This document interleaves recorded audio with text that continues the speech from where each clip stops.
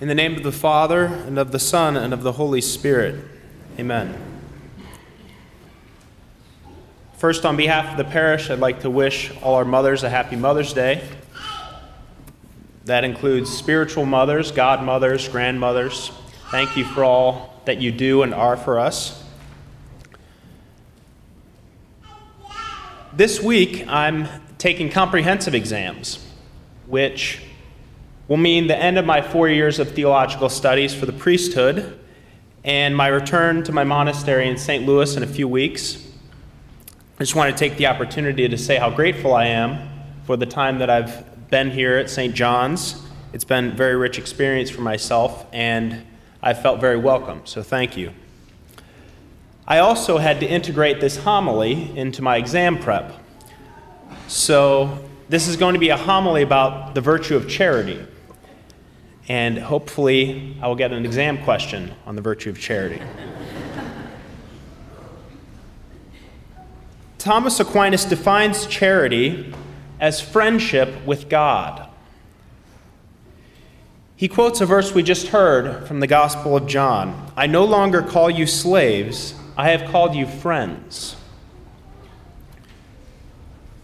The creator of the universe, the eternal Word of God, calling human beings his friends. Aristotle, who lived 4 centuries before Christ, came to recognize the existence of God, the unmoved mover, he called him. But when considering whether man could ever be friends with God, he thought, no, that's impossible, because there's nothing in common. So what does it mean when God incarnate says, "I have called you friends"? Well, it may be helpful to say first what it is not. Friendship is about love, but it's not just any kind of love. It's not just a love of desire.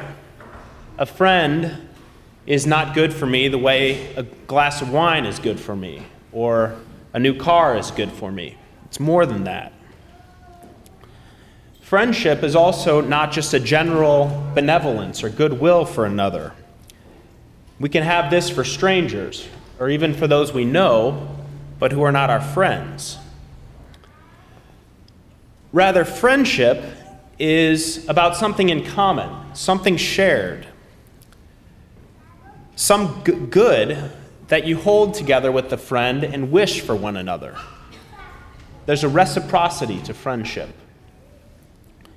It could be something very mundane, shared interest in baseball, or maybe shared work at the office, shared family or religious values.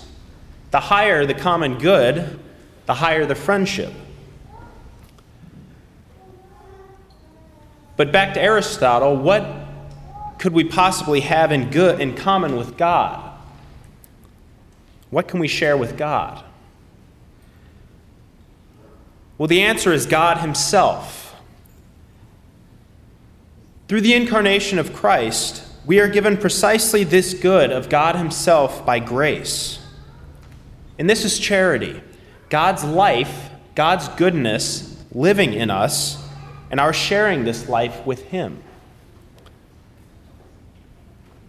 What sharing in baseball is to a friendship between two men, sharing in God is between a friendship between man and God.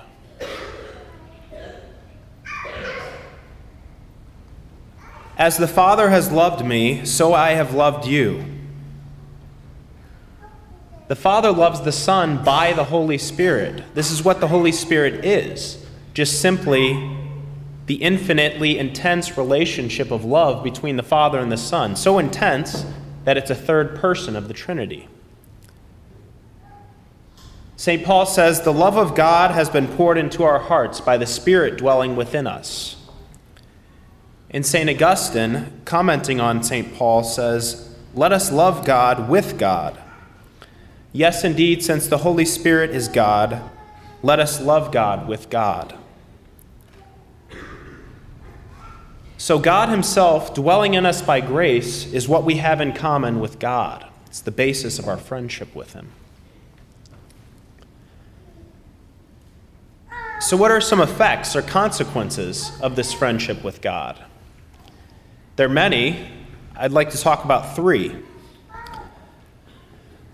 First of all, friends see each other as another self, as a reflection or extension of themselves.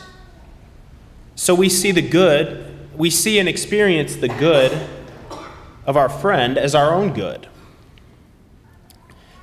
One of my brother monks studies at Oxford, and he graduated last year, and he received a first, which for Oxford is like the highest honors. And as his friend, I experienced that in some way as my own good. I was happy for him. So Christ said to his apostles, "I have told you all these things that my joy may be in you, and your joy complete." Our joy is his joy. And also our misery is his misery. Remember what he said to Saul on the road to Damascus. "Why are you persecuting me?" He sees us as extensions of himself, as members of his mystical body. And it goes the other way too. When Christ is mocked, when the church is persecuted, we feel that because we are friends with God. Secondly, we generally try to avoid upsetting our friends. The more we value our friendship with God, the more we will want to remove any obstacles that get in the way. "This is the one who loves me," he says, "the one who keeps my commandments." And we avoid breaking his commandments not just out of a fear of hell, although that's a good beginning, but more because it will put a block or an impediment to our friendship with him. And as charity grows, this is something we almost do by instinct. In the Gospel of John, the Lord says, "Whoever believes in me, rivers of living water will flow from within him." Charity is like that river of living water. And as it flows, it easily moves sticks or mud out of the way. Anything that would clog our relationship with God. The best way to avoid the muck of sin is to grow in charity. And third, friends spend time together. That's a basic characteristic of friendship. They live under the same roof as husband and wife, or maybe just get together for golf or for a book club. The Lord says, "Whoever loves me will keep my word, and my Father will love him, and we will make our home with him. We will dwell with him." This is why we are given the Eucharist, the communion, so that we can be with him, so that we can spend time with him, and he can live in us. Remember those words that we recite before communion. "I'm not worthy that you should enter under my roof, under my home, into myself." The Eucharist simply is the sacrament of charity. It's the sacrament of God's friendship.